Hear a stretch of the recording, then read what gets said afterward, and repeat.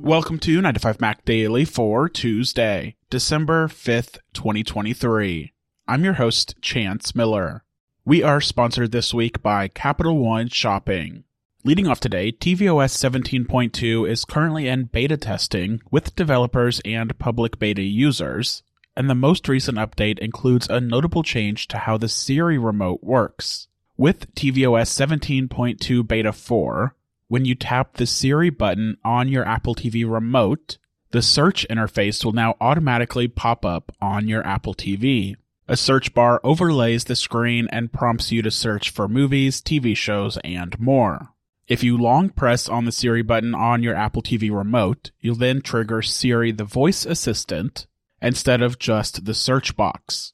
It's not entirely clear why Apple is making this change, but it could be just that the company believes that search shows better results than Siri for suggesting content. The search results page has also been improved in tvOS 17.2.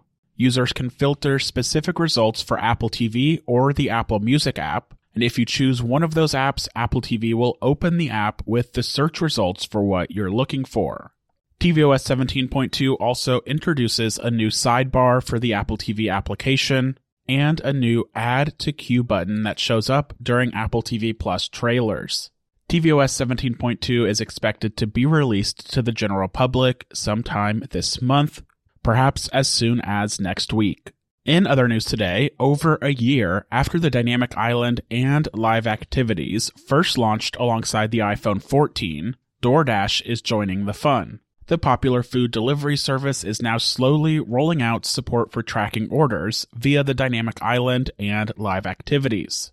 DoorDash competitor Uber Eats added support for these features back in May, and DoorDash's implementation of the feature is similar to Uber Eats, just 7 months later. Using the DoorDash Live Activity, you can see a real-time estimated delivery time for your order. This information can be viewed via the Dynamic Island on the iPhone 14 Pro, iPhone 14 Pro Max, and the entire iPhone 15 lineup, and it's also available as a live activity on the lock screen of any iPhone running iOS 16 or later. The live activity on the lock screen shows your current order status, an arrival estimated time window, and a button that will take you directly to the DoorDash app to find more details about your order. DoorDash seems to be slowly rolling out live activities and Dynamic Island support, and the features aren't quite available to everyone just yet. To make sure you have access, go to the App Store, search for DoorDash, and make sure you are on the latest version of the app. We are sponsored this week by Capital One Shopping. With Capital One Shopping, you can shop online and save in seconds. Capital One Shopping users have saved over $800 million in the past year, and over $2 billion in total. The Capital One Shopping extension for your browser automatically applies the best available discount code across over 100,000 retailer websites. Start saving today and add the extension to your browser with a single click at the link in the show notes below. My thanks to Capital One Shopping for their support of 9to5Mac Daily. Rounding out today, iOS 18 will mark Apple's annual iPhone software update for 2024, and it's been described as being ambitious and compelling with new features and design changes planned. I thought it would be fun to do a quick recap of everything we know about iOS 18 so far, ahead of its announcement at WWDC in 7 months.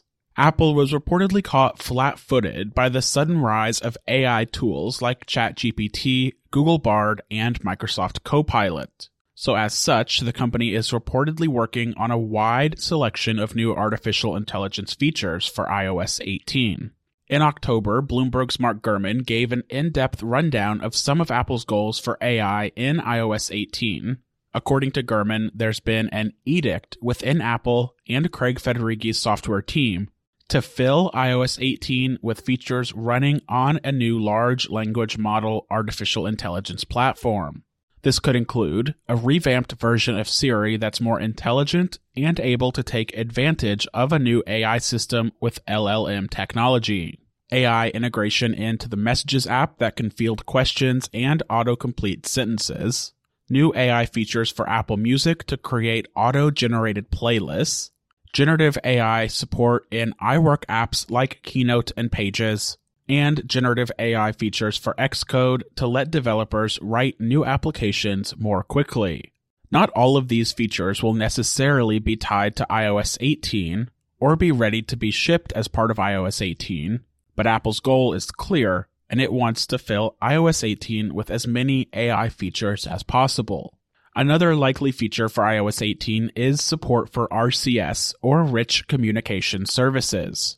As we've explained, RCS is the successor to SMS and MMS, and it will bring a number of iMessage-style features to texting between iPhone and Android users.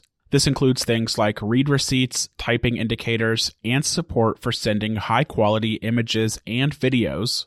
It'll also let users share their location with other people, and RCS works over mobile data or Wi-Fi, not just cellular connection.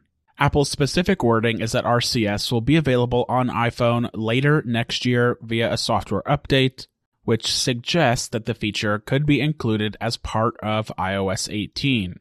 As for what else could be included in iOS 18, Bloomberg's described the update as being Apple's most ambitious and compelling update in years, and is considered groundbreaking inside Apple, and full of major new features and designs, in addition to security and performance improvements.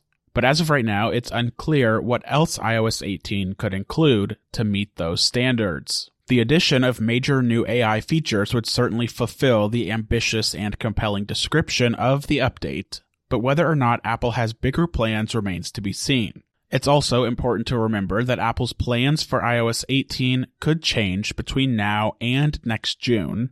Over the next 7 months, Apple will finalize its plans for iOS 18 based on development progress and feedback. Some features could be announced at WWDC 2024, but not released until much later, via updates such as iOS 18.1 and iOS 18.2, and some of these features could ultimately just be scrapped altogether.